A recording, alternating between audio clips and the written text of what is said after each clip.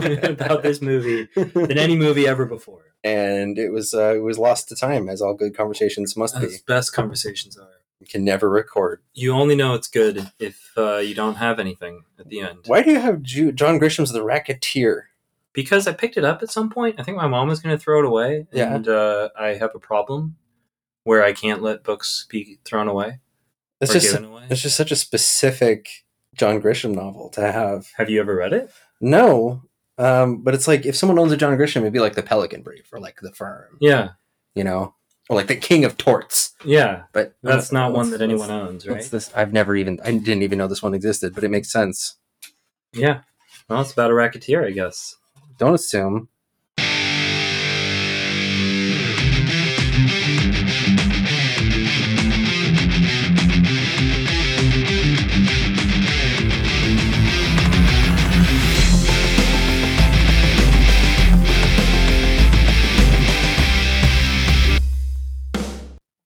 Hello, everyone. Welcome to another episode of Not Your Father's Movies. I'm Vito. And I'm Mike. And it's us today. We are the Dad Fathers coming at you with one man down energy. One man down energy due to some stuff in Jesse's life. He's taking a step back for a little bit. Hopefully we'll see him in the next couple of weeks. And due to our poor communication, Letney was left in the dust. It was our fault. Sorry, Letney. We love you. We do. We had to get this done, though, just for timing. And so it's just the two of us here talking about Dark Knight Rises. And we've only done one two-person pod before. Talking about what movie? Dark Knight Rises. The Dark Knight Rises! I wanted to do the whole, like, but I don't know what they're saying. It's like, what did he say they were saying? Like They're saying rise, yeah, but I don't know what language it is. Rise. It doesn't sound as good. So it's a conclusion of our Dark Knight trilogy, but we haven't done a two-person pod since we did our episode mid-year in review last August when Jesse unexpectedly couldn't make it, and Mike and I had to make up an episode to do in 10 minutes, and it really shows. Listen back to that one to hear how unprepared we were, and that's not going to happen tonight. Not tonight. We have a Google Doc. And you know what's even funnier? I haven't read it yet. So. Still more prepared than that episode. Yeah, I think that one was just a live stream of just us scrolling down some comingsoon.com. Be like, what's this movie? Not that one. There's a good 5 minutes of silence in that episode. That's just what's that? And you pull it up, it's just has a title. I don't know. I guess anything. Just gonna go back. Yeah. But not tonight, folks. So we're talking... this happens. We're dads. We've got kids. We've got lives. We've got jobs. We've got a bunch of stuff going on. So, much like Christian Bale in The Dark Knight Rises, sometimes you don't have any cartilage in your leg. Nope. That's just how you're going to have to live your life. And we figure out how to forge ahead and rise anyway. Yeah. And like a phoenix or a bat rising from the ashes, we're going to do an episode tonight. It'll be glorious. It's going to be great. It's going to be fantastic. And if it's not, well, screw you. This is free. It's going to be jumping. It's like when he jumps off the ledge. Yeah. And instead of getting to the other ledge, he falls. He just fell. I was watching that. I was like, how is he not dead? Every time, yeah. How are you not dead? Your spine didn't snap? Your stomach didn't shoot out your mouth? This is a guy who just broke his back. Yeah, just broke his back, and he doesn't have any cartilage in anything. But honestly, seeing him whine so much when he gets that sweet ass brace on his knee, it turns on. He's like, ooh. I was like, listen, my granddad had nothing in both knees, and that man didn't whine at all. I mean, he cursed constantly, but it wasn't whining. So here it's the Dark Knight Rises. And let's first start with what have we / our family been watching? You got anything off the top of your head, Mike? Well, off the top of my head, last night my wife and I started watching How I Met Your Father. We watched How I Met Your Mother 10 years ago or so. Fond memories of that show. Fond memories of it. It was great. Wanted to see if How I Met Your Father stacked up to Ted Mosby and the gang. I still don't know. We got through 5 minutes of it and switched immediately over to Brooklyn Nine-Nine, which was amazing. It was just as funny as it always is. Yeah. So, still watching Brooklyn Nine-Nine, I guess. Probably not going to continue with the How I Met Your Father, huh? Probably not. Nice. It's got a 31% on Rotten Tomatoes. Oh, that's bad. Yeah, it's really bad. Especially for a brand new comedy. Yeah. No, thank you. I'll probably skip it. I like that show so much. Leave it alone. Yeah. Leave it alone. Yeah. Stop trying. Yeah. There's a great laugh track in it. It's working overtime. We need a laugh track. I'm going to start inserting laugh tracks where I think someone said something funny that no one acknowledged. Yeah, there you go. Okay, that's good. We showed my daughter. I meant to mention this last time with The Dark Knight because it happened at the same time. But we showed my daughter The Incredibles for the first time. Oh, nice. Yeah, she's 4 years old and definitely was scared at times.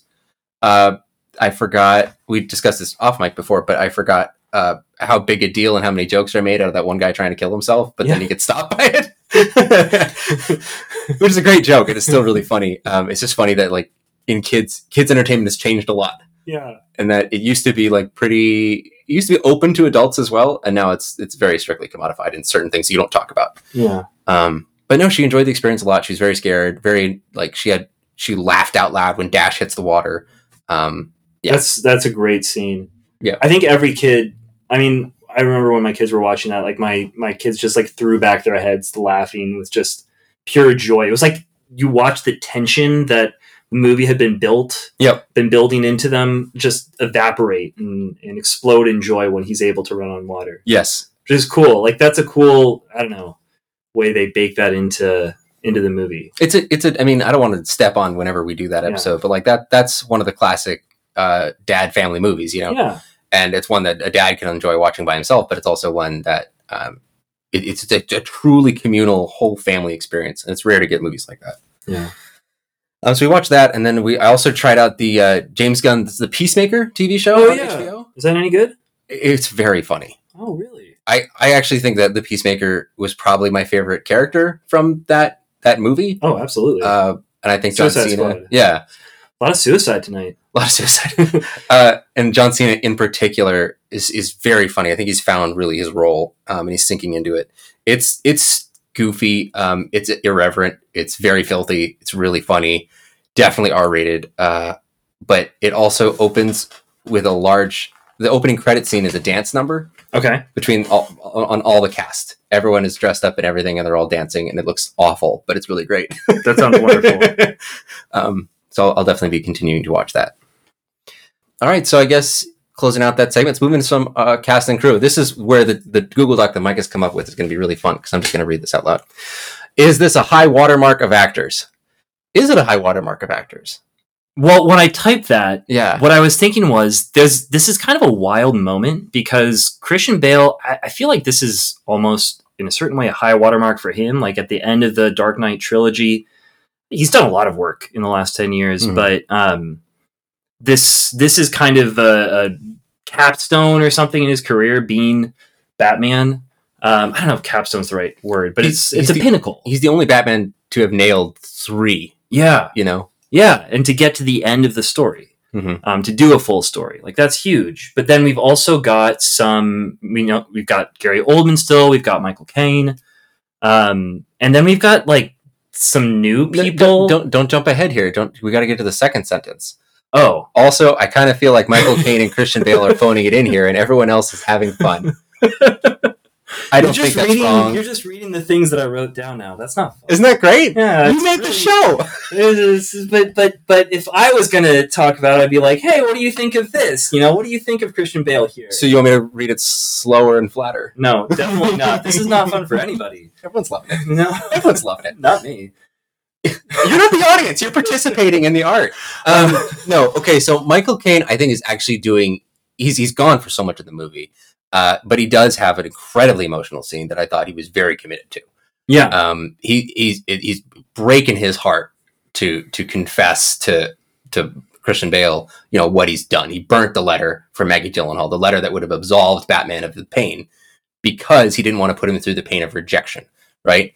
And that's a pretty controversial choice for him. But this movie, you know, is so much about, you know, The Dark Knight's so much about lies, and this movie is so much about the consequences of your lies. Yeah. Right. And I thought that he nailed the moment. I thought he nailed Alfred's character arc. And he's also just an old man, you know? Yeah. And I think Christian Bale is doing a lot more subtle work. I think that everyone else is so much bigger than him. Like in the movie, like you got to share a screen with Tom Hardy, and Tom Hardy is doing the maximum amount of things an actor can do, right? With a mask covering most of their face. Yeah, he's doing the mask. He's got the shaved head. He's bulky as anything. He's scary. He's doing a weird voice. Like with all that, what's left? What else is there for an actor to do except kind of like receive that really passively? Yeah. Catwoman, like she gets to be fun and like brazen, and he's kind of an older Batman. He's trying to have something with her, but she's scared of him. He's trying not to push her too much. I think he's doing good work. It's just that it's so much quieter than all the villains, right? Yeah. Because this movie has a lot of villains in it. Yeah, there are. There's so many people in it in general. I mean, even Gary Oldman probably does. Well, he's got a lot to do in this movie. Yeah, but he does most of it from a bed.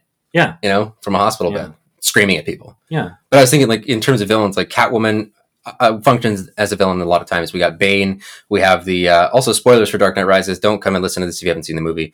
Marion Cotillard as Talia. So that's three. But then you also have Matthew Modine's character, the one just underneath Gordon. Right. And he's a villain functionally for most of the movie. Yeah. Because he's so terrible at his job. He's a villain of incompetence. Yeah, and he is trying to get the bat. Yeah. He's trying to get Batman. Yeah. Pulls away from the raid of the stock exchange to chase the guy chasing the robbers. What a dumbass. I'm going to do what Gordon never could do. What, be a total asshole? Because, yeah. Good job. Egg on your face, buddy. But here, speaking of Tom Hardy. All right, so Tom Hardy, the man, the myth, the face mask wearer. Yeah. So you have here, Band of Brothers, then 3 exclamation marks. Only 2. But yes, Band of Brothers. I was rewatching that recently. Interesting. In the last couple of years. Huh? And I hadn't realized he was in it, but he came on screen. I was like, oh, Tom Hardy! I feel like if he hadn't have gotten like a couple very specific roles, I think he would have just played as a character actor for the rest of his life. Oh, yeah. He seems really comfortable doing that. Yeah. Just so happens he's really handsome. Yeah. Well, if he hadn't gotten Bronson, yeah. I think that Bronson's the one that really pushed him into being a weirdo. Yeah. And he's kind of just been that. I mean, like, he hasn't just been that, but... Pretty much. Like, the only times that the mainstream Hollywood has, like, gotten him is, like, remember that movie, This Means War? With Chris Pine and Reese Witherspoon? And he's one of the romantic leads. The movie's about a love triangle, right? And he's one of the romantic leads, and that feels so weird. Yeah. Like, that does not work. Yeah. Tom Hardy is not in a romantic comedy. Yeah. And if he is, it's called Taboo. It's on FX. Did you ever see the movie Lawless? I did, yeah. That's more of a standard role there, too. But he gets to do a lot of stuff with Yeah. that one. He gets to be kind of fat, and he talks really low down. Yeah. Because he got his throat slit. Yeah. And read the voice box. Right. Yeah. I was just, like, looking through it, and I saw that. Tom Hardy does it brought if back it's a weird. bunch of stuff. Yeah. And Venom. Which Yeah. is weird. Where he it's gets like the weirdest super. He gets to be like sweaty and like greasy and just like mumbling to himself. He's just insane. Yeah. On screen all the time. He's a crazy person, except there's also a symbiote, you know? Yeah. But also, I mean, like everyone else who was in Band of Brothers was also in Black Hawk Down. Right. Incredible amount of people in that one too. And you don't recognize any of them because they all have shaved heads. Yeah. And Orlando Bloom's in that. Yes. And it's almost unrecognizable too. Yeah. Just like pale and stuffed inside of a combat suit. Yeah. And so Layer Cake, I don't remember him Layer Cake. I didn't remember him either, but I looked at like pictures. Okay, Layer Cake, I need to revisit that soon. I think I do too. I remember loving it. Yeah. The one time I saw it, it like blew my mind. Yeah.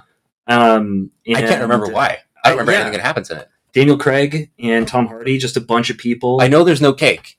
I'm pretty sure I remember there's not about cake. cocaine. Yeah. I know, but I'm pretty sure that I was watching it kind of wondering, like, where is the layered cake? And, like, there's no cake in the movie. Maybe the cake is the friends we made along. I hate that. And then, let's see, Handsome Bob. I do remember him in Handsome Bob. Yep. Definitely, if that movie had come out 5 years later, Guy Ritchie would have gotten canceled. Yeah. Yeah. And then Bronson. The Butter Me Up scene is so upsetting. That whole movie is one of the most upsetting things I've seen. I'm surprised you watched it. It was like super late one night. And I was like, you know what? This Bronson movie, I got to see it. Yeah. People are talking about it. And I saw it and I was like, well, I saw that. So that's Nicholas Winding Refn before he like gets Drive, right? Yeah. And so he starts out with his like Pusher trilogy about drug dealers and like we're in his native country. He's got stuff like Fear X. He's like some really subversive, really on the fringe shit. And then Mads Mikkelsen in Valhalla Rising, his Viking epic, which is incredibly upsetting and insane. It was also the first time I think that Mads Mikkelsen loses an eye in a movie, which is good to keep track of. Yeah. And it's funny that with Drive, it worked. Drive, he connected to the public consciousness. in his study of like male brutality and fragility, like connected with everyone, and then he just has never been able to do it again. Yeah. He never did until then. Never did it again. Wild career. Sorry, I will never really get to talk about him. So. Yeah. We got Inception, of course. Eames. Yep. Gorgeous Eames. And that's when he first started working with Christopher Nolan. Hmm. Yeah. And I think everyone in Hollywood kind of started seeing him like, oh, this is a weird guy. Yeah. Like but he can do charming. We didn't know he could be charming. Yeah. Tinker Tailor Soldier Spy. I don't remember him in that. I don't remember him in it either. I thought that you would. I think he dies in the beginning. Probably. I think he's the character whose body you see is in the first 5 minutes, and then you see him with some dialogue later. Okay. I think he's the one that's in the homosexual relationship. Okay. I think he's the other half of that gets killed off. Interesting. Okay. Gosh, that movie was so hard to keep track of. Yeah. And then with Warrior. Yeah, Warrior. Was that his first like leading role? Was that a leading role for him? Oh, for sure. Yeah. Yeah, it's a two-hander. Yeah, it's him and Joel Edgerton. Yeah, that's right. Yeah, that's a great movie. Yeah. And he's really good in it too. I mean, he's very like in all of his most popular movies, he's very closed off, right? Doesn't get to do a lot. Mm-hmm. So he's just very brooding, but he's a very believable brooding, hurt brooding. I really love this. And as you wrote down here, after this becomes one of the new generation basic dad actors. Locke, Mad Max Fury Road, The Revenant, Dunkirk, Venom, and Peaky Blinders. Yes. Yeah. Yeah, and I feel like he's working to not be like kind of a general leading man, right? Like that's what you said. Like he's trying not to do just like the easy roles. Yeah. But he's still, I mean, I don't know, with Mad Max, like he can't not be but that's basic dad actor. That's the only Mad Max movie that's not really about Max, Yeah, that's true. It seems like every time he does something, it can't be really that. Like Venom, he's carrying a whole superhero franchise, but it's not really. Every time he gets a chance, like, this is just you, he's like, maybe we do something a little bit different. Yeah. I don't know if he just thinks it's more interesting because he's right. Like in The Revenant, he completely makes way for Leo to just eat the scenery, and then he's just kind of a weirdo in the background. I mean, he's evil, right? Yeah. He's the ultimate bad guy, and their fight scene at the end of that movie is it's so upsetting it's not fun. Yeah. Like the Raid 2 is upsetting but fun, and that fight you're just like, all right, this is brutal. Like this is two guys just pounding on each other. Yeah. Yeah, and then but covers his face. Dunkirk covers his face. Mad Max covers his face. Have you seen Peaky Blinders? I haven't seen him in Peaky Blinders. Okay. He's fantastic. Yeah. He plays I mean, like, he's weird, he's got a weird voice, he's a weird dude. He is the leader of the Jewish mob or mafia or whatever it is. Right. And he's hilarious and brutal. Do their yarmulkes have razor blades in them too? No. Everything has razor blades in it. No, I loved to see him in that. Like, he was like, oh my gosh, it's Tom Hardy. Nice. I need to do Peaky Blinders again. I lost it. Just bored me when it started. Yeah. I had a hard time. Yeah, I got stuck in the middle. I'm not up to date on it. So maybe someday. We have here also here joining. Oh, but wait! I wanted to say though, like, so one of the things about this is that this is kind of interesting because Christian Bale is like the dad actor. Yeah. Right. I feel like he has kind of kept on that mantle still. Yeah. In a way, like for our like generation. He won't let it go. He won't let it go, and he's great. Yeah. Love him. But Tom Hardy is kind of becoming that. I feel like in this movie was when it sort of really took off. Yeah, but he's sort of the thing with Christian Bale is Christian Bale is not scared to carry a movie. Yeah, right. That's true. In fact, he doesn't do supporting work. It's never like and Christian Bale. Yeah, it might someday. I mean, well, he's going to be in the Marvel, the Thor: Love and Thunder, right? But he's the heavy.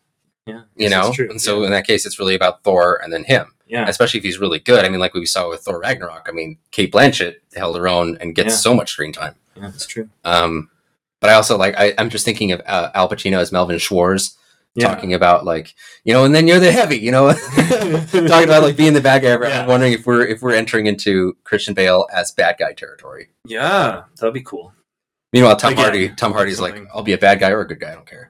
Just as long as I don't have to talk too much or too easily understood. Don't show my face completely. Yeah. If you do, it has to look bad. I wonder if he called Christopher Nolan and was like, "Why didn't you let me be in Tenet?" I would have been unintelligible and worn a mask the whole time. It's perfect. I'm the guy. Yeah. This Robert Pattinson jerk. He likes diction. I'll mumble my way through everything. But also returning, also from Inception, here is Joseph Gordon-Levitt, who gets a start on Third Rock from the Sun. Yeah. As a kid, I remember him. Yeah. And he's just really engaging. And then, as sometimes happens, he's young, he's attractive, and he's talented. So what he did, though, which I think is really interesting, that a lot of people don't do, is he didn't tie himself to a franchise. He went deep. He did indie cinema for a long time and really grounded out. It's what Robert Pattinson decided to do after having his franchise. Right, yeah. Is work with promising auteurs and make interesting work. And then he did that, and then he never really stopped doing that, and now he's just off doing his own thing. Yeah. Like he never wanted to jump in on a big movie. Like Inception's like his biggest movie. Wasn't this in this? Yeah. And it seems like it was setting him up.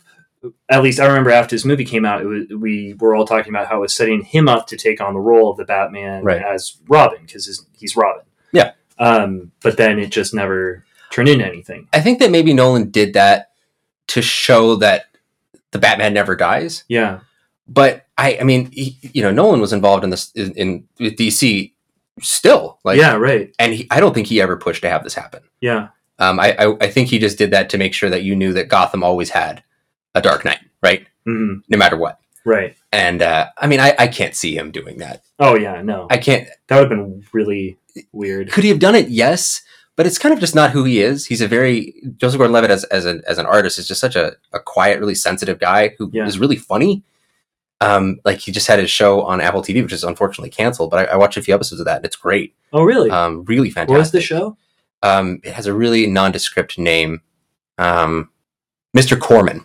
Mr. Corman. Yeah. And so Mr. Josh Corman, this teacher is having a really hard time because his anxiety looks like an impending apocalypse. So there's this magical realism to the show where like he's imagining like a giant asteroid that's always like hovering over him, like over the town, over Earth, and things in his life are getting worse. And he's trying to get help, but no one can help him. And he doesn't know how to describe this to therapists, this impending doom feeling. But it's a great representation of anxiety. And he wrote and directed and starred and produced it. That's awesome. And that's all he wants to do. Like he wants to do his stuff. Yeah. He doesn't want to get dragged into something he's not interested in. Yeah. Well, and so he started this Hit Record thing. Yeah. Which is Hit Record with Joe. Yeah, Hit Record with Joe, which is like a community of collaborating anyone, yeah. I follow him on all of his social media platforms, and I've used the Hit Record a couple times. Yeah, like he's asked, hey, if you want to do some voice acting, I need you to read this sentence. Yeah, just read it normal. And I participated a couple times, and it was fun. It was interesting to do it because you don't realize how stupid you sound or how awkward you sound until you record yourself and then listen to it. Yeah, especially especially if you're alone reading lines. And he says, just sound natural, and you're reading like that's the least natural way I've ever sounded. But he's in tons of work. Yeah, you pointed out Brick. I love that. Yeah. Did he write that one too, or lead it in some way? I don't think so. That's I think that's all Rian Johnson. That's right. Yeah. But he's actually been in every Rian Johnson movie. Really? Yep. Even if it's just on the phone. Oh. Like he's a voice on the phone in Knives Out, I believe. Yeah, that's what it says. He's a voice in that and in Star Wars, and he's also a voice. Yeah, he just likes to come in and work with Ryan, and that's great because like Ryan works with his brother a lot. Yeah, it's really fun. He's just one of the guys. Yeah, but I do have to say that a lot of the work that he's chosen to do recently, I'm a little bit bummed that he doesn't just do other things. Yeah. Yeah, it feels like Trial of Chicago 7 was the first time that he did something. Well, I mean, he chose Snowden and stuff, but I mean, that was a while ago. I think Snowden, right, was to work with Oliver Stone. Yeah. Right. And then after that, the Karma Detective show was weird. It was like a Russian. I can't tell if it's supposed to be comedic, but it's played completely straight. I don't know. He just does weird stuff now. Yeah, I miss him. Weird stuff. Yeah. I miss him. Come back. We've also got Anne Hathaway, who I had completely forgotten was in this movie. Yeah. Just absolutely. Yeah. Like, not at all. She came on the screen and was like, Anne Hathaway's in this? Yeah. You should have seen me when I was watching this, because I haven't seen this movie since it came out. Oh, cool. And so every single person that came on was like, that guy! That girl! That guy! Marion Cotillard! Like, that's amazing. I was just freaking out. She's so good in this, too. She gets to play kind of menacing, kind of smoky, flirty, sultry, Mm-hmm. but scared too sometimes. Yeah. And it's stuff I hadn't seen from her then. Yeah. Um, I mean, Princess Diaries is probably still her best work because it's great, not because... Les Miserables. It's Les Miserables. Dude, I was listening to some Les Miserables last night, literally last night while I was doing the dishes, and my daughter never heard it. Oh, yeah? And I turned on some, and I skipped one of the songs. I was like, that's too sad. And I went right to Fontaine's song. And Jill said, you skipped that last one to listen to this one? And I poked my head around the counter, and there was just tears going down my face. That one's too sad. I'm going to listen to this I one. dreamed a dream. Oh my gosh. And especially that version, like when she like actually starts crying halfway through. Oh my gosh. She just breaks. It's- Oh, yeah. Oh man, it's so raw. I Yeah. love her. But you're right, Broken Out in Princess Diaries, she's great. Yeah. I remember everyone was I saying love "Shut that up" movie. for a long time. I love that movie. I haven't seen it. I can't wait for my daughters to get a little bit older. We just watched it 2 years ago. Oh, yeah? Yeah, it works. Yeah? It works. Good. That's good. still- How old do you think? Probably 6. Good. Okay. I think 6 because you just got to. It's more dialogue. Yeah, you right. got to get with the dialogue, but it's Yeah. funny as hell. It's so funny. Yeah, I love that movie. and then I also say that thing to myself when I get up and look in the mirror. This is as good as it's ever gonna get. But Ella Enchanted, I remember that, and she's fantastic in Devil Wears Prada. I remember in Get Smart. Yeah. Love Yeah. that. And then, Interstellar, man. Great in Interstellar. Oh, really, yeah. really good work. Fantastic. Let's see, we got Marion Cotillard. Probably best known for Annette. I don't know. Is she? Is she best known Some for for Annette? best work, I would say. Yeah. Yeah. That's the opera singer in Annette. Is that it? That's what I'd say. Yeah. I don't even think we need to mention anything else. I don't think so. Just either. Annette. I don't think so either. Yeah. Mike hates Annette. If you listen back to our top 10 episodes. Another movie that she's in that I really don't like is that Terrence Malick movie that she's in, where she just like spins around in the field, and apparently Malick gave her like Hegel to read and stuff. Is that Song to Song? No, it's To the Wonder. Is it To the Wonder? It's To the Wonder with Ben Affleck. And is that Alicia Vikander? Wait, I thought she was Marion Cotillard was in it too. I thought it was a love triangle. There's a bunch of girls. In I it. hate that movie. Yeah, That movie's awful. it's pretty forgettable. You know what's worse than that movie, though? What? It's Night of Cups. Really? With Christian Bale? Wow. That movie's terrible. But no, she's fantastic. Sorry for people who love Terrence Malick. I think the people who love Terrence Malick don't love those two movies. Yeah, You know? yeah. There's better Terrence Malick. For sure. I actually would love to talk to someone that liked Night of Cups so they could talk to me about what they liked about it. Yeah. The things they liked, I probably disliked.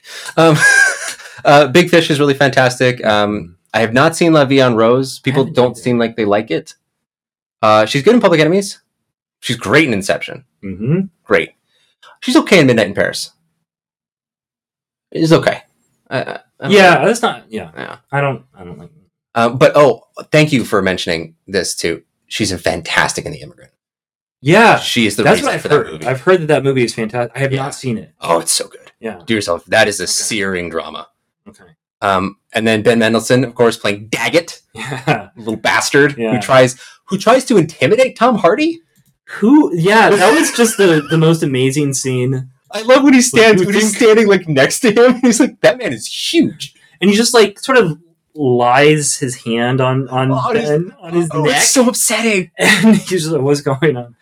Yeah. No, Ben Mendelsohn, one of the great heavies of all time. Rogue Yeah. One, he's fantastic in Animal Kingdom, bad guy in Ready Player One. Like he's always good, even if the movie he's in is dog shit.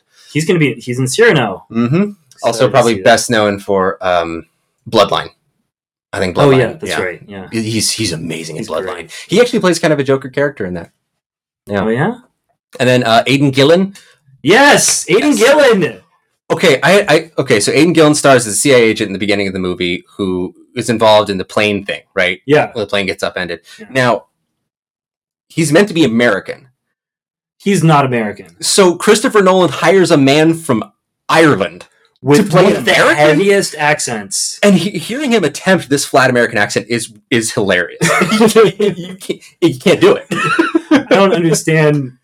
And he's also got the Aidan Gillen thing with the R's. Yeah, Like the R's are weird, yeah, and he always like talks out of the side of his mouth. yeah. And here, when he's trying to use his whole mouth, you're like, stop. You just look like you don't know what you're doing on screen. Yeah. Yeah, Was He's anyone gotten else better. busy? he's gotten better since this movie. Yes. Probably best known by most people as Lord Peter Baelish Littlefinger Littlefinger. in the Game of Thrones. Yep. But I know him best for a movie called Calvary, Mhm. which is one of my favorite movies, if not my favorite movie. Right. It's right up there for sure. He plays the atheist surgeon. Yeah. And there's a great scene where he puts a cigarette out in a tumor. It's amazing. Fantastic movie. Yeah. It's great. Did you ever watch Luther? No, I didn't. Is he in that? No, but there's one of the main series leads, DCI Ripley. I forget the actor's name. He is in this movie for exactly like 3 frames. Really? He plays one of the guys with an assault rifle, and he's looking right into the camera, and he turns to the side, and then he's gone. But in a movie where you continually recognize people, I was like, holy shit, it's DCI Ripley. Well, my wife did. I didn't see it until afterwards. Here, scroll down. I want to see what his name is.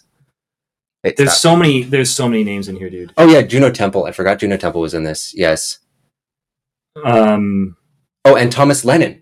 Yes, the comedian. Yeah, he's the doctor. Yes. Who also kind of looks like Sergeant Boyle, which is probably part of why I was recognizing him. Joe Latrulio. Yeah. But one guy that we didn't ever mention was Nestor Carbonell, who I know from Lost. Remember, he's one of like the dudes Lost. on the island on. I didn't watch Lost. Lost. Yeah, but he's been in the last 2, wearing just the most amount of eyeshadow. Oh, I think his eyes are just like that. No, I just want to know who this guy is. Yes, Warren Brown. Warren Brown. Okay. Huh. Yep. If you scroll down, you'll see his name in Dark Knight Rises. Okay. Where is it? There it is. Mercenary Security #1. Ah, love that guy. It's bizarre though, but it's one of my favorite TV shows, and he's like a big part of it. And then he shows up for 1, 2, or 2 frames. It's wild. Well, I feel like that's the case. That's part of why I'm thinking like this movie is this is a weird movie for me. Yeah. Like because of the timing of it and like where it comes. There's a lot of people who are sort of like it's like the high point of their career or something like that. It's this sort of like big moment in their career. They come to it, and there's a lot of stuff that came out of it for them as well. I don't know. It's a weird movie where it comes in my time of life. So yeah, maybe let's talk about that a little bit. Where was that? Yeah, it was 2012. I was just about to get through my junior year of college. I think something like that. I think. Yeah, I was just about to start my senior year when it came out. And so for me personally, it was like, here we are, we're kind of at the end of an era and about to start a new era. That's what this movie is about in general. We're at the end of an era. What's going to happen? What's the big cataclysm that's going to occur? And with all of these actors who come in, I feel like it's interesting because it's like after the Batman Begins and the Dark Knight, we also have Marvel starting to take off as well, and superhero movies have become something that actors want to be a part of. Everyone wants another car, Yeah, everyone wants. And like it wasn't like they were ever bad to be in for money, but it's that they're respected for art as well, in a way that I don't think they really were before. I agree. And so we've got people like Anne Hathaway and Tom Hardy who have come now to be known as like actors. An actor and an actress, like they do good work, who are coming in here as not the main character. It's when you walked out of the theater for the first time, how did you feel? I enjoyed it, man. I thought it was great. I loved the end. How'd the people with you feel? They hated it. Yeah, everybody hated the way this movie ended. Yes, I was one of them. Yeah. Okay, tell me about that. So it's funny because I can point to the things that I hated about it, which are now things that I don't mind at all. Yeah. I think at this point, from the change from Batman Begins to The Dark Knight was stark. The Batman Begins is a leaner but still really comic booky sort of movie, and then The Dark Knight is really mean and aggressive and long and intense and punishing. Yeah. Very thrilling experience, right? And this one is just not that. And I think everyone, all the little teenage weirdos and not, were expecting The Dark Knight again. Yeah. give me that with just these villains. Where's like, give me the intensity, give me like the Jesse talked about how that movie moves in sequences, Right. and it really does. And each sequence ramps up the tension more and more, and it kind of like pop off constantly. Yeah. This one does not. No. Not at all. And I think that was really jarring for everyone. Even the action scenes, which are really cool, are not as intentional as the ones from The Dark Knight. And by that I mean like it's not like where they're setting up with the God's Eye, like where the Joker is, and you gotta go here, and you gotta rescue the hostages here. They lay out the action scene for you, and then they do it. Yeah. Right. This one is very sprawling, and the action that does take place is often interrupted for story reasons. There's not a lot of it. Yeah. And there are long breaks. Like this movie takes place over a course of like 6 months. Yeah. And that's weird. Yeah. The Dark Knight takes place in like 5 days. Yeah.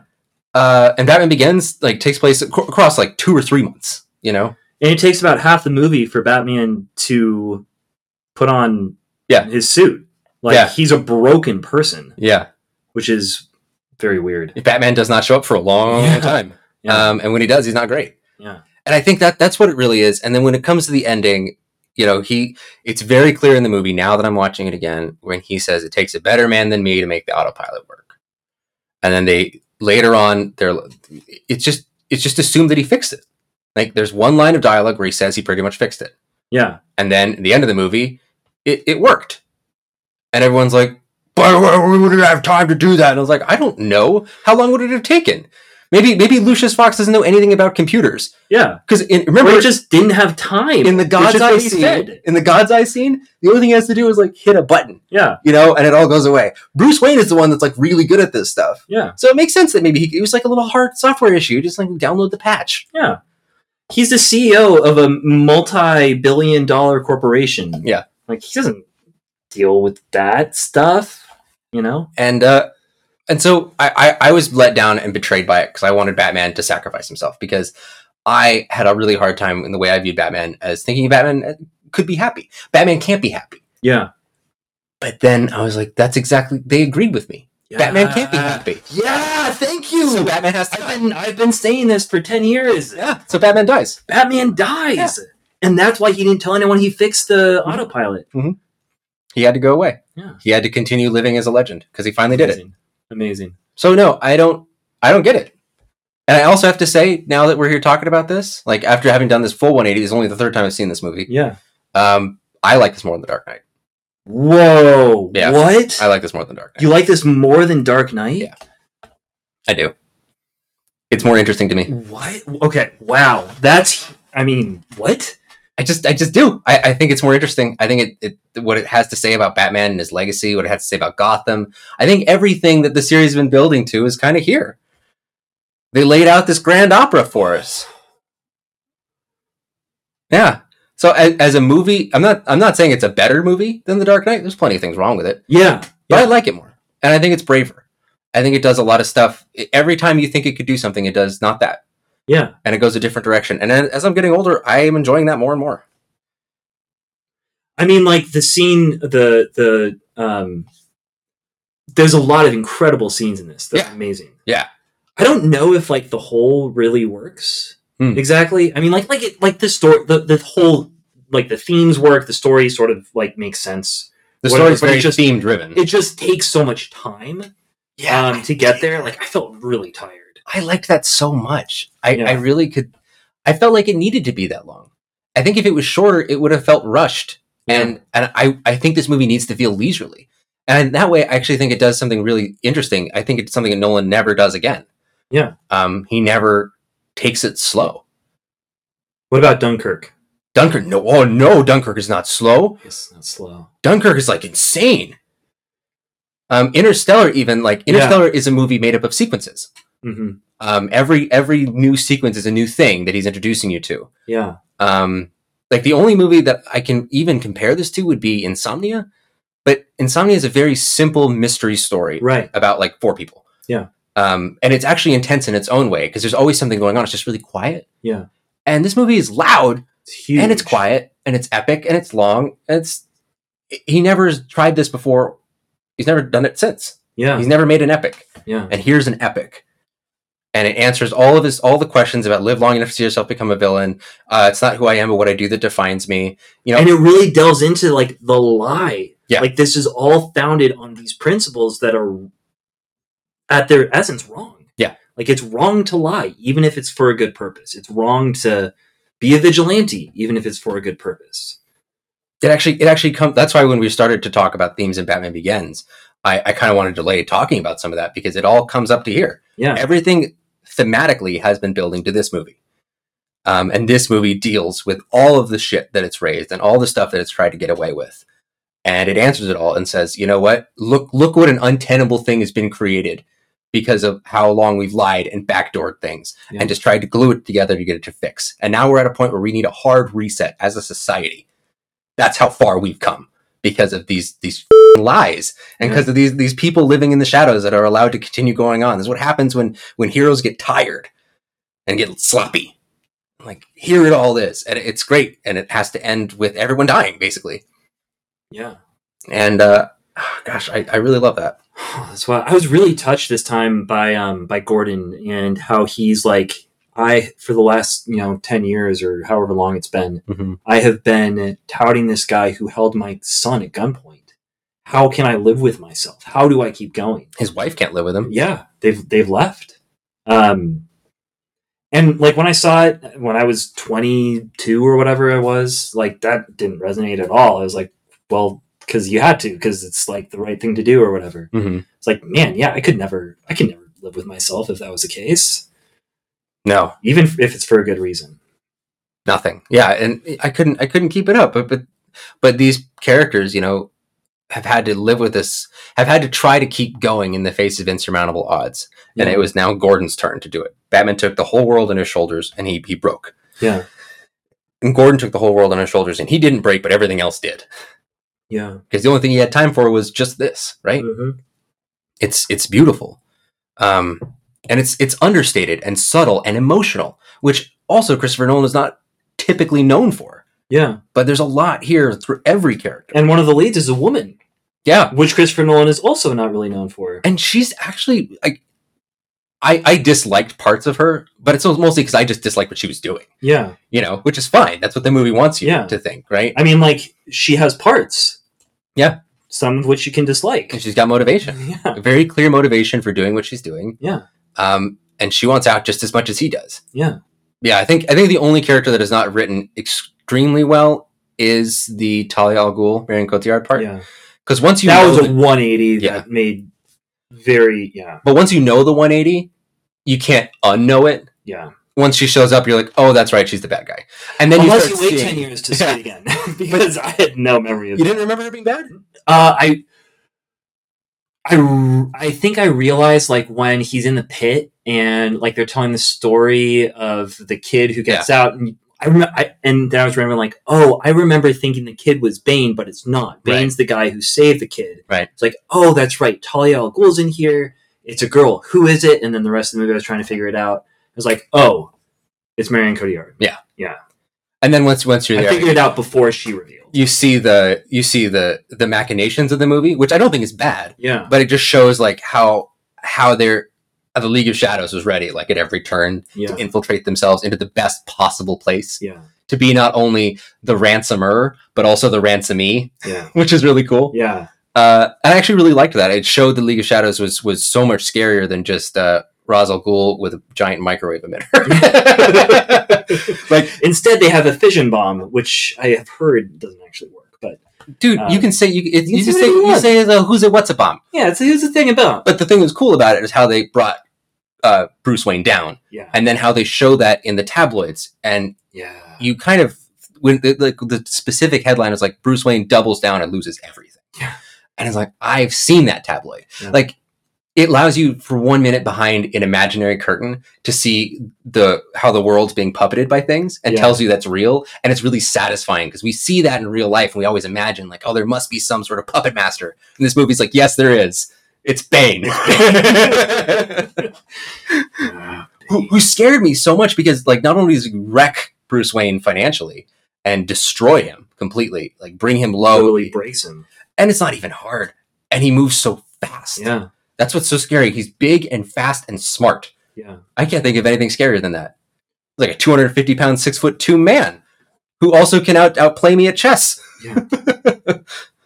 Anyway, that was a lot. Yeah. But I think it's really getting us. Yeah, we're really into the movie now. Yeah. Yeah. What would be a Well, I mean, that's crazy, though, because the nostalgia that I have for this movie is arguing about this movie. Oh, sure. With so many people. Right. And that's kind of cool that there's no that now you've been convinced that I was right. I mean, we didn't argue about this, but I agree with the opinion that you hold, but I didn't know you held it. I held it back then, and I was right.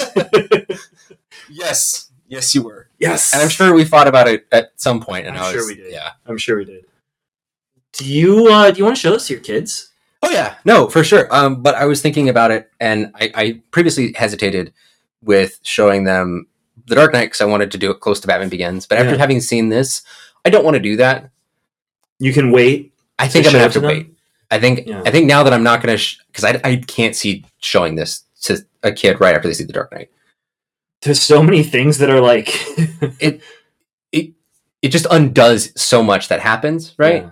Yeah. In a logical way, in a way that I think makes a lot of sense. But that movie's such a roller coaster, and this movie is a journey. Mm-hmm. I can't see how any kid walking out of The Dark Knight and walking into this wouldn't just hate this.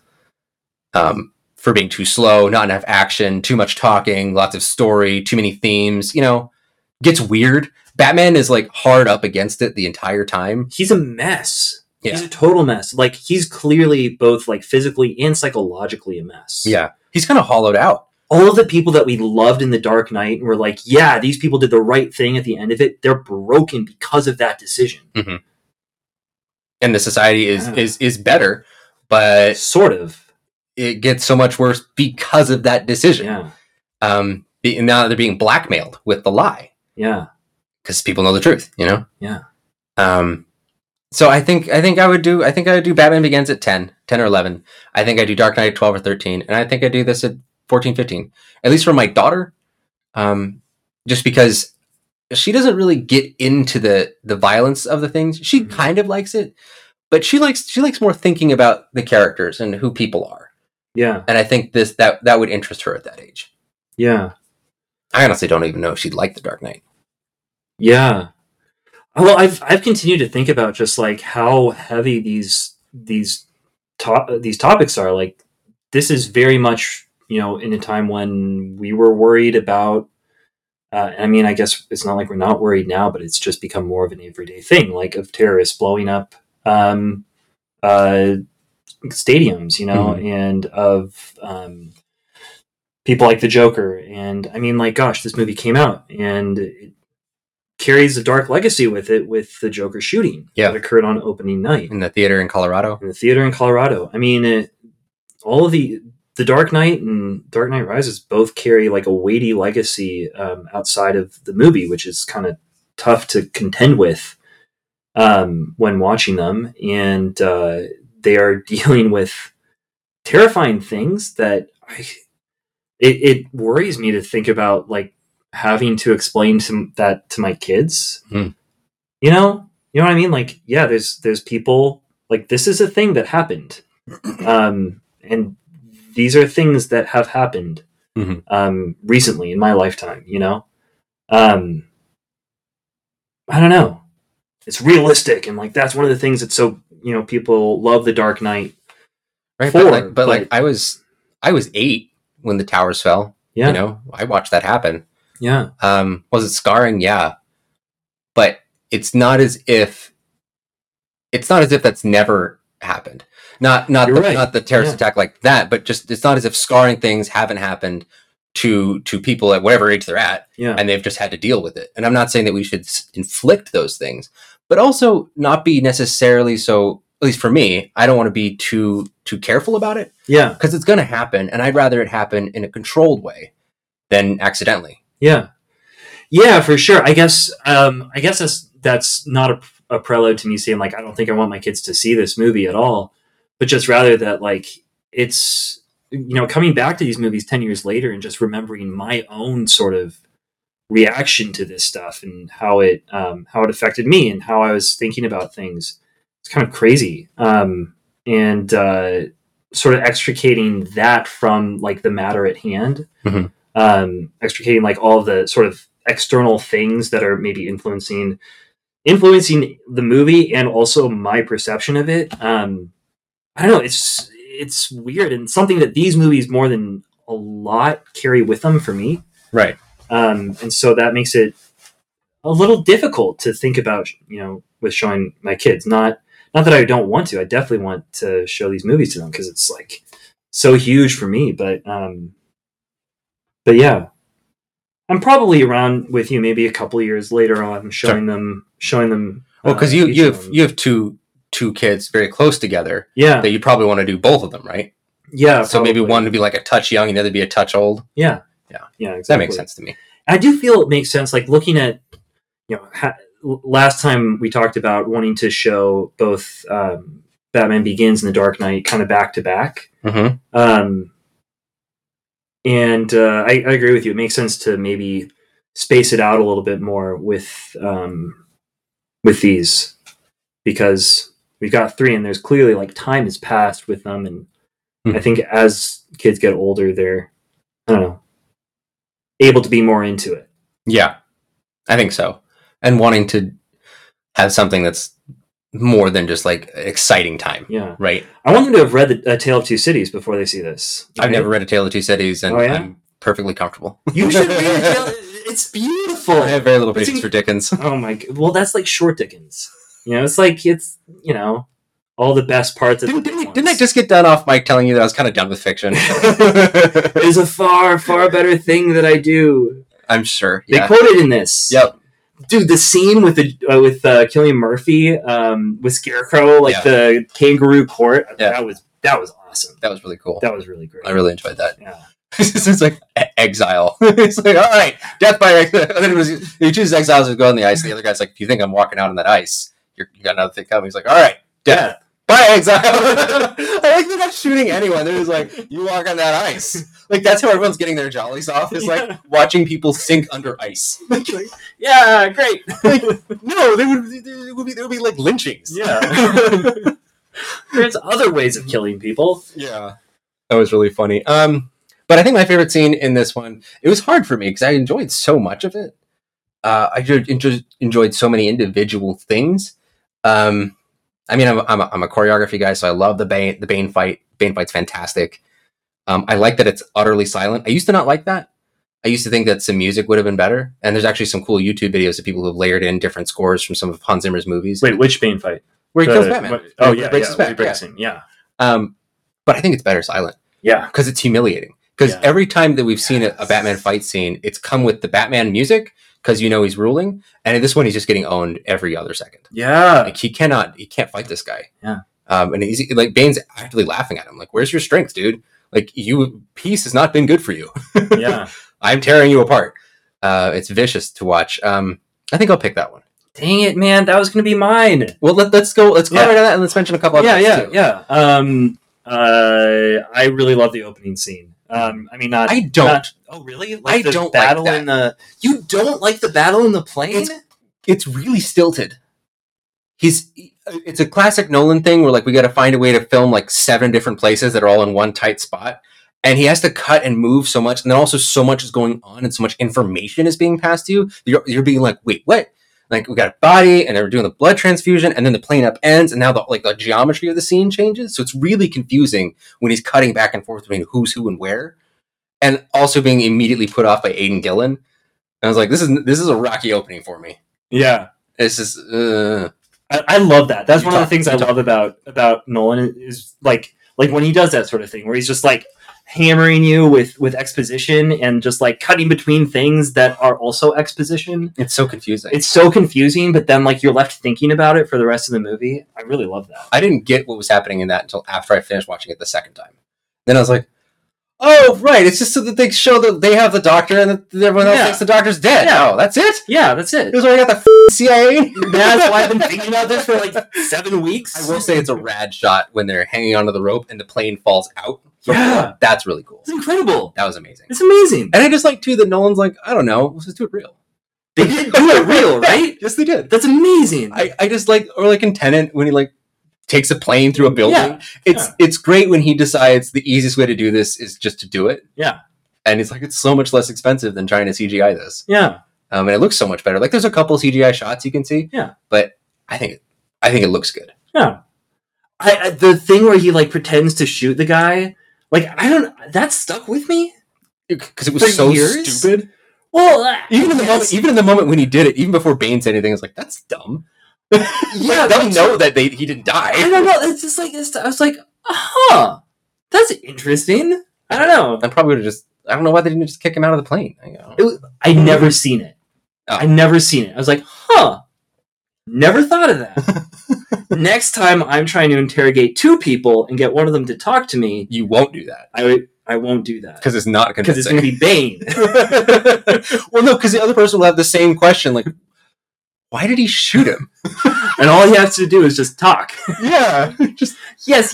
Fair. The CIA guy's an idiot. yes. But I love that scene. Fair I wholeheartedly love it. Fair enough. Yeah.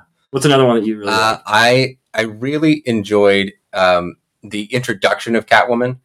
Yeah. I like, she's like a clumsy, not good at her job waitress at the party, and then goes upstairs and he's going through Bruce Wayne's stuff, and then Bruce Wayne, who's not used to this, like, he fires the arrow right next to her head. I like their interchange because it shows immediately that they really have chemistry, Mm-hmm. and I like her very subtle reveal where she stops being apologetic and just turns into like, all right, well, I took your stuff, okay? Yeah. So I hope you're happy. What are you going to do? Beat up a girl? That would Yeah. be like me beating up a cripple. She goes over and like, kicks the cane out. So great. I liked it a lot. I completely forgot Anne Hathaway was in this movie, and even after seeing her, I completely forgotten what she did. Right. So I was like, "Oh, she's Catwoman!" It was like seeing it for the first time. Nice. I loved it. I also love the chase scene at the Gotham Stock Exchange. Yeah. And what was that one guy said? This is a stock exchange. There's no money here. It's like, what are you all doing? What are you all doing here? That was fantastic. And Bane thinks he's the funniest guy. he is really funny. He's though. really funny, and and he thinks he's really funny too. he's got the confidence. Yeah. You know? I mean, if you're gonna wear a face mask, and also he does this thing my wife and I noticed that's really interesting. He stands like a fighter. Yeah. He stands like he's always like a boxer. You know, He's always holding on to his lapels. Yeah. You know, always at ease, like ready to go. But it's also a weird posture, and he does a lot of weird face and hand stuff. It's very gentle, almost all the time. He's very gentle, which is really unnerving. Well, even when like he kills Ben Mendelsohn, that's a really weird. Like, I don't know what's going on. He doesn't just twist his neck and like break his neck, because you hear Mendelsohn like screaming in the background. Like, he lays his hand like really strangely on his shoulder. It's like palm open. It's almost like a gift sort of thing. And then he's sort of like, I don't know. It's weird. It's a strange. It's really uncomfortable. Yeah. I just get the sense of so much power in him. Yeah. You know, so much, like, he looks like a spring. Yeah. You know, but he's calm too, which I think it's a very effective as a villain. How about the scene when like the cops fight the bad guys at It's the cool. end? The culmination. Giant riot. Riot. It's so great. I turned to my wife at a certain point and I was like, Batman in the Snow is the best Batman. Yeah. I love it so much. Like, even though that game Arkham Origins like isn't fantastic, It's not. but it looks amazing. Yeah. That's how Batman, like, Gotham should always be frozen. There should just be rain coming down, and it should only be like black and white. Yeah. Oh, and I just down there pounding away at each other. It's so weird because it's not nighttime; it's daytime, and they're out there fighting in the bright of day. Yeah, and these cops who've been like underground for 2 months or whatever. This has got to be so smelly. Yeah. They come out and all the people just like turn around and run from the smell. Yeah. I think they've been keeping up. I think they've been keeping the morale up. Yeah. Because I think they're probably training down there. Yeah. Well, it's like it's like the revolution. Yeah. Against the revolution. The revolution. It's a counter-revolution. The counter-revolution. It's to restore the previous thing. Bad guys. Get the corrupt cops back in there. Yeah, all these guys are on someone's payroll. This is Gotham after all. But at least they're not Blackgate prisoners, you know? That's true. That's true. I think they really lost out on a chance to have some more classic Batman villains, but I kind of like that. Yeah. Can we talk about that a little bit? Just like how this movie... So, one of the things about Bane that I know from the Arkham games, and you're much more of a Batman scholar than I am. Indeed. A Batman. Batman. As we, but Bane in the games, like he has this like potion thing that he has Titan. Titan, and it's like a steroid. He's a super steroid soldier. Yeah. You know, like he's drug fueled. Yeah. But he's not in this. No. He is just strong, lethal, and like no other. Yeah. What do you think of that? So the games are interesting because they deal with Bane in a strange way. They kind of act like Bane's pretty dumb. Yeah. And actually, in the comics, he's not ever like that. Okay. That's a weird, like, started in Batman and Robin, where he's just an idiot. He's just a roided up mess, which is also funny that in a movie where you cast Arnold Schwarzenegger, he's not playing the bodybuilder. Don't understand why that was, but then in the games, like we get some of the accent back because he is foreign. I believe he's like Puerto Rican or South American. Okay, no, Spanish. I think he's Spanish generally. Oh, yeah. But he's actually known for being a brilliant tactician. Okay, and his cool conflict is that to accomplish his ends, he needs to use this Titan stuff. But this Titan stuff overwhelms his tactical brain. Okay. So he's constantly at war, the Dr. Jekyll, Mr. Hyde. Like a brilliant, technical, militaristically powerful guy. Yeah. Who's really strong, who is warring with this substance that he can't stop using. Yeah. It's brilliant. It's a really cool idea. And so to completely go away from that and just have him have a breathing thing. They don't even talk about what it is. It's just like a thing. He needs it to breathe. It looks like springs. Or else it's excruciatingly painful. Well, they're little tubes. They look like springs, though. Well, because she reconnects them later at the end, and they're like little tubes. Yeah. But I don't get what they're doing. They look like springs, though. They're tubes. Yeah. But they look... Shut up. They look like springs. They look like tubes. I'm pretty sure they are springs.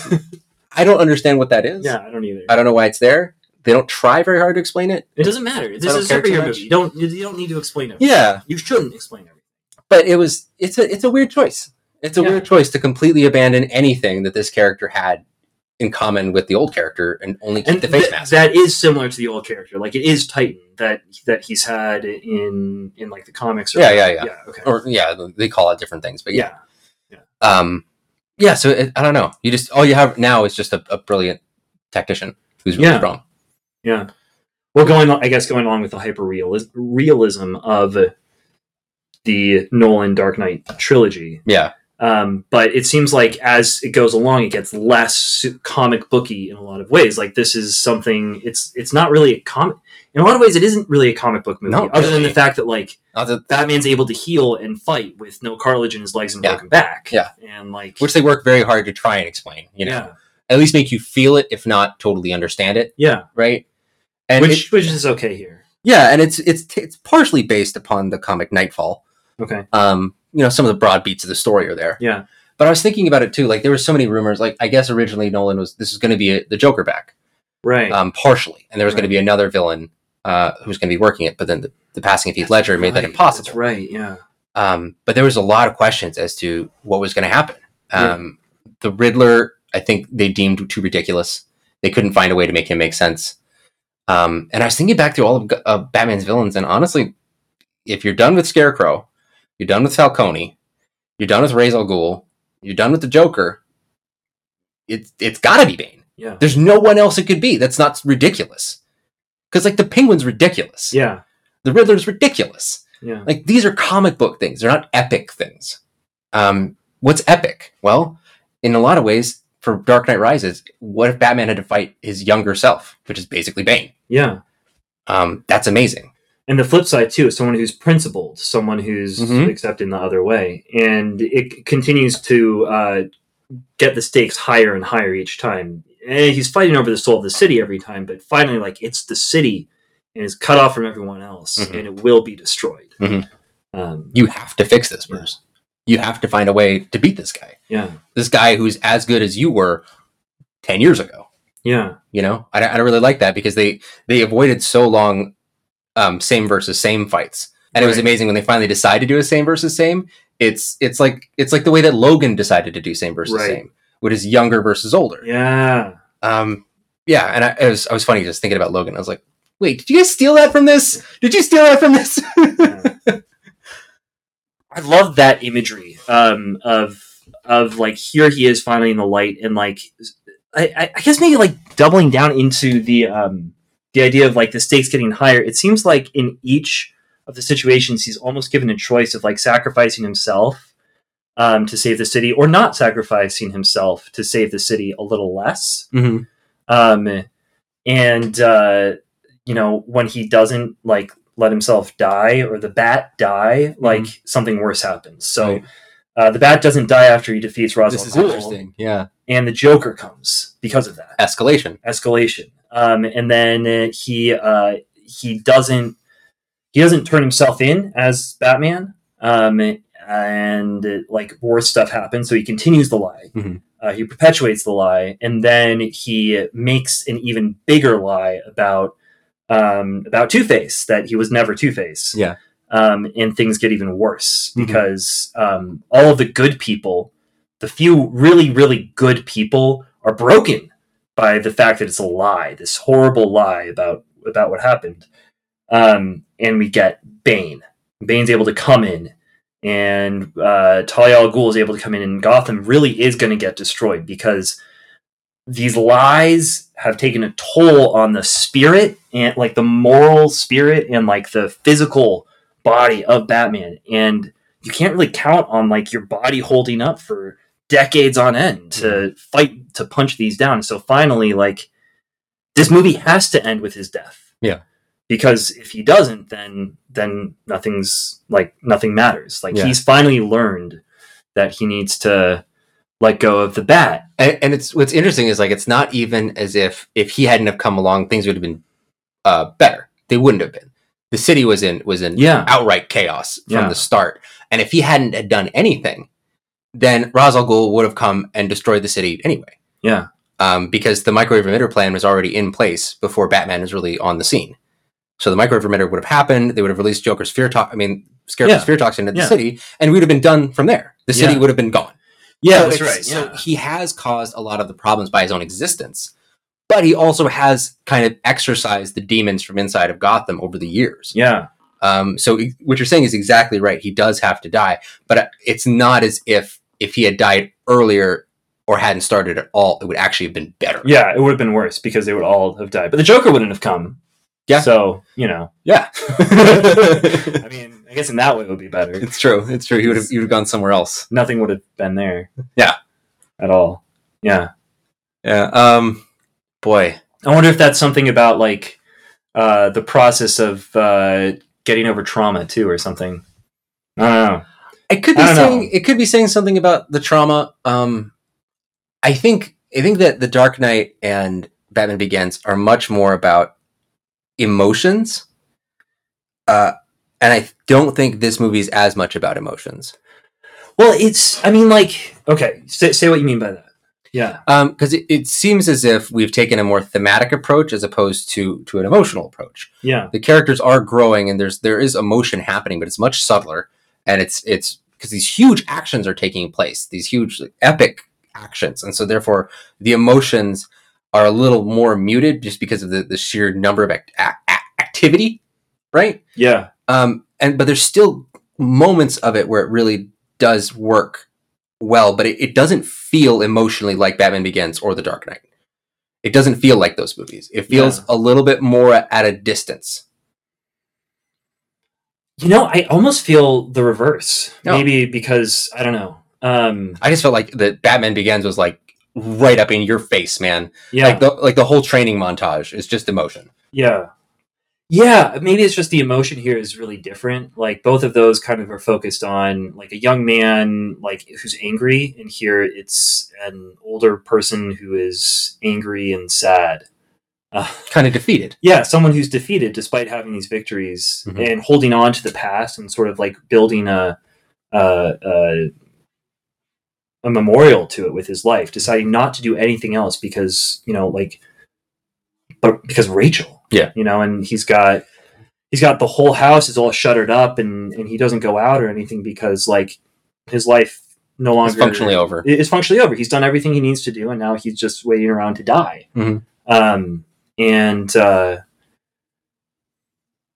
Yeah, I mean, like, see, that doesn't sound like he's not necessarily despairing. He's off, right? Which is why it's like he's been turned off. Yeah. Which is why when I say the emotions feel at a distance, is because he's got nothing. Okay. He's emoting nothing. Yeah. At he's all. at a total distance For almost nothing for almost the entire movie, and he's the main character. Yeah. And so it's always been about his emotional journey through these movies, and here we find him at the lowest point of the low, which is he's flatlined. Yeah. Right? He's a walking corpse.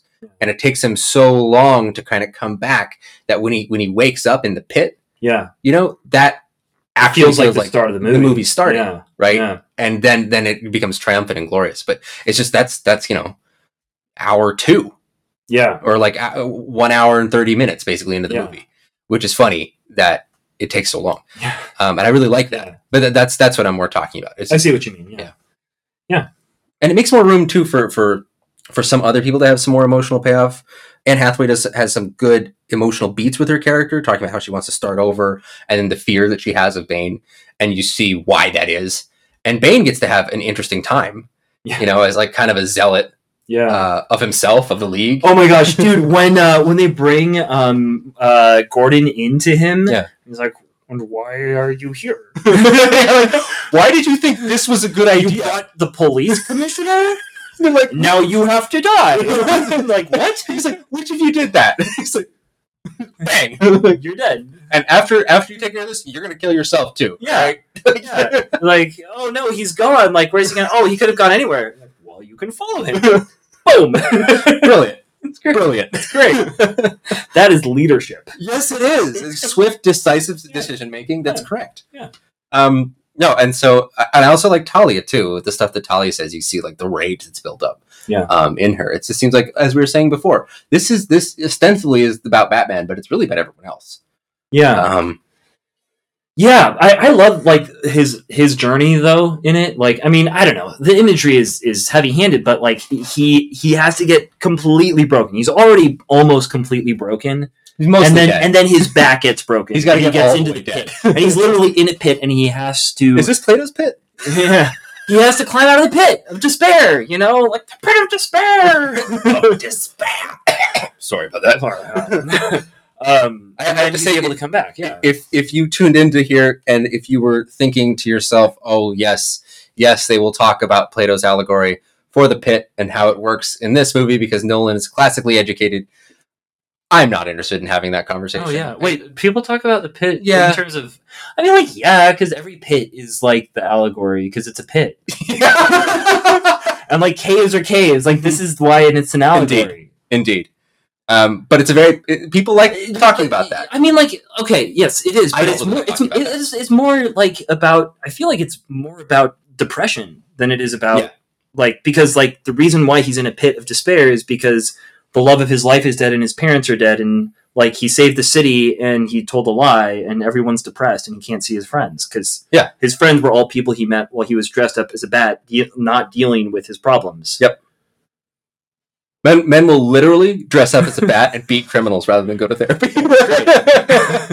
I've been thinking of a couple of memes for this too. Like, there's like the meme. It's a picture of Batman like swinging in the pit, hanging from the rope by his midsection. And it's just going to be called like me going to therapy. And there's going to be a picture of me on my rad as hell bike, wearing my awesome armor, speeding down, chasing down criminals. Like me not going to therapy because it's true. If this was that, like, I'm imagining now a 2-person HBO show where it's Christian Bale as Bruce Wayne sitting in one chair, and then it's the bat suit standing next to him, and it's just like scenes from a marriage. That's what I'm thinking of. Yeah. No. So it's talking about depression. It's also talking about a lot of social issues, a lot of class themes. Yeah. A lot of stuff about government, a lot of stuff about free will and choice and how people want to be. And it's about a lot of stuff. And it doesn't say much about a lot of that. It just brings it up, right? Yeah. Like a lot of the questions raised in Batman Begins, it doesn't answer those questions. Like, it answers some of them, but not as many as it brings up. Yeah. And this one seems to be bringing up a lot of things to broaden the scale of the story. Yeah. And it seems like things that we were all talking about at the time too. Which is one of the things that's interesting about all of these is that, so we've talked about this in each of the episodes, like how have they aged given like the, I don't know, but how have they aged in terms like they're definitely of their time to some degree or another. Yeah. And something I feel like we've been circling around, but haven't maybe said straight out, is that it seems like the ideas maybe are of their time, but they're also like kind of all times. Like people have been talking about it since Plato, and the movies themselves aren't exactly of their times. It's the ideas that were just big at that time, very present in them. Yeah. And so, like right now, they're not really. They seem maybe a little trivial, because we've just seen. I don't know if in 2012 we knew that in 2022 the world would seem so. Yeah, you know, we hadn't been through a global pandemic in about 100 years. Yeah, we didn't realize like things were actually like bouncing back from the 2008 crash. Yeah. Things were actually like going pretty well. We were making 2012 jokes. Yeah, because things were going so well for everybody. We're like, the world's gonna end. Yeah, but I was having the time of my life around this time. Yeah, and so the idea is like I think what you're pointing to is really cool, because there's very few things in this movie that I would ever say would date poorly.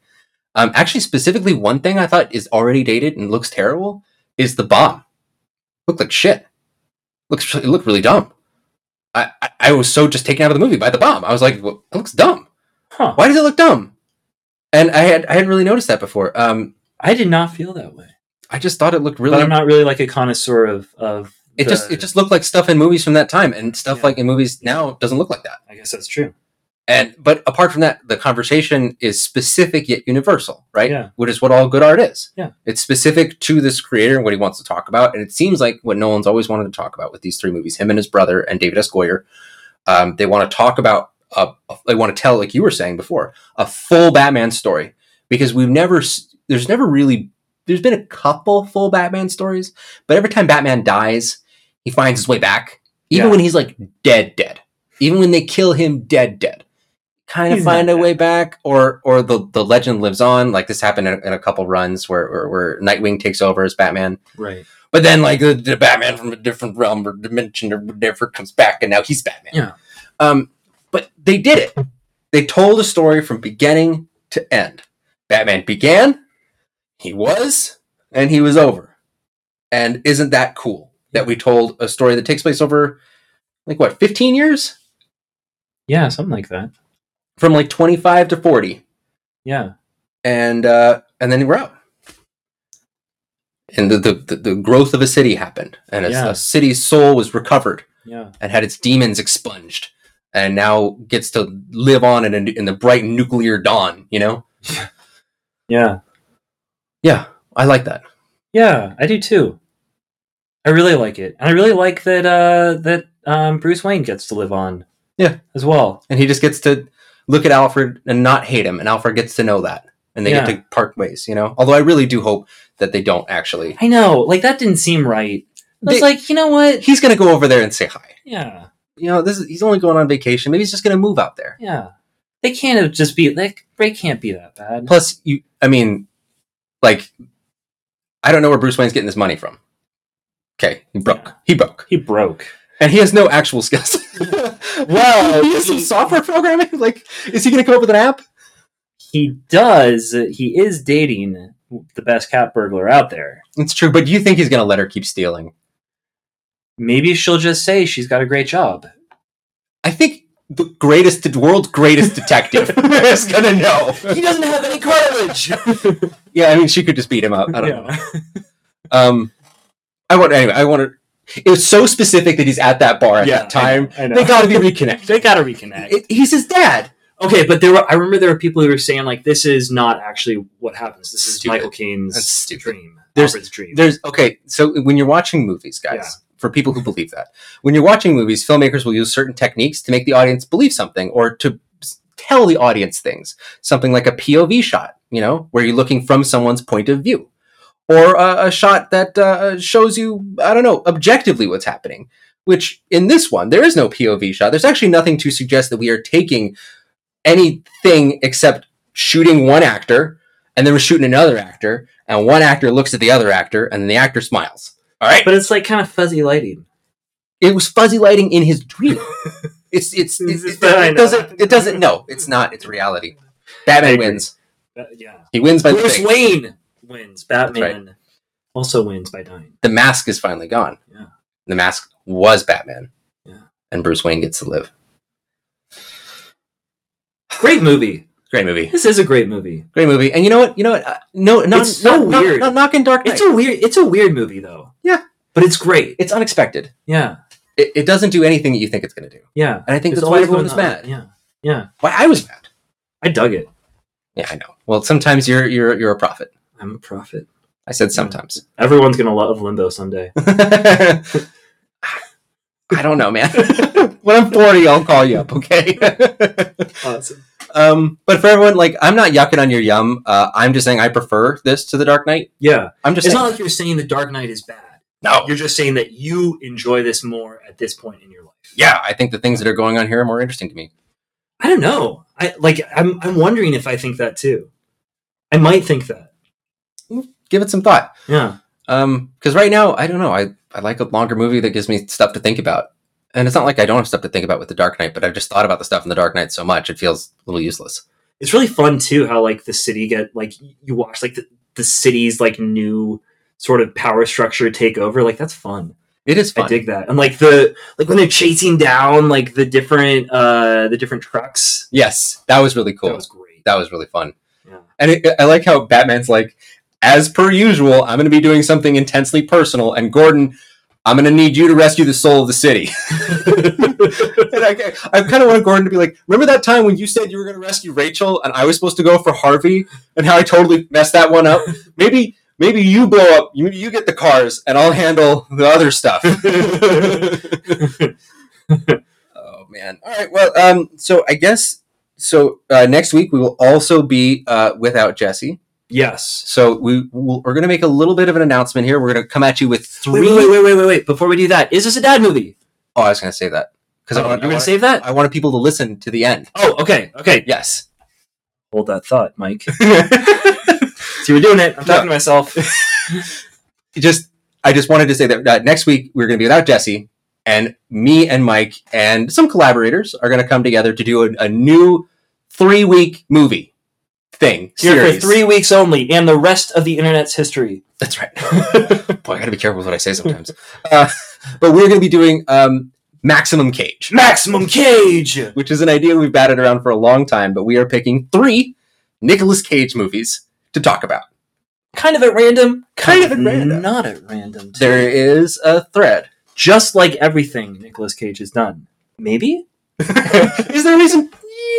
Yeah. But we're going to be picking at least the first one, just to get you guys prepped. The first one is going to be 1987's Moonstruck, the romantic comedy directed by Norman Jewison, starring Cher and Nicolas Cage. Can't wait. This is the weirdest movie that we've picked yet to do an full episode on. We're really excited about the guest that will be joining us. Mm-hmm. He's a big fan of Moonstruck. He's a big fan of Moonstruck. Do we tell him it is? Let's wait. Nice. Make him wait. Good, but so that's just letting you guys know what's coming up for the next 3 episodes, and then hopefully we'll be rejoined by Jesse. But until then, we have to ask: is this a dad movie, Mike? Yes, this is a dad movie, 100%, definitely. I mean, it's about a city, the battle for the city's soul. It's great.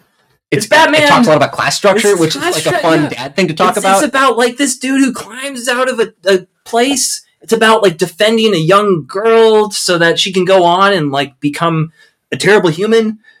But it's about beautiful. It's about finding love and about leaving behind the past. I was really thinking, watching Batman and Catwoman fall in love. I was like, wow, he really did find love in a hopeless place. There you go. Exactly.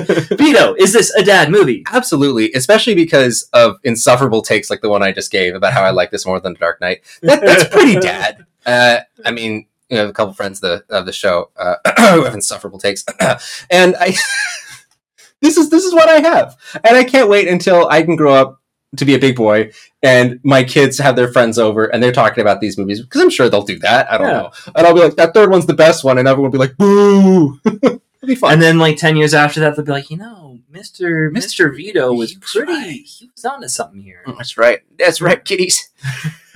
Oh boy, yeah. Well, that was a good episode. That was a lot of fun. Thanks, Mike. Thanks, Vito. For all of us at Not Your Father's Movies, I'm Vito. I'm Mike. And I'm Jesse. Good night. And I'm Jesse.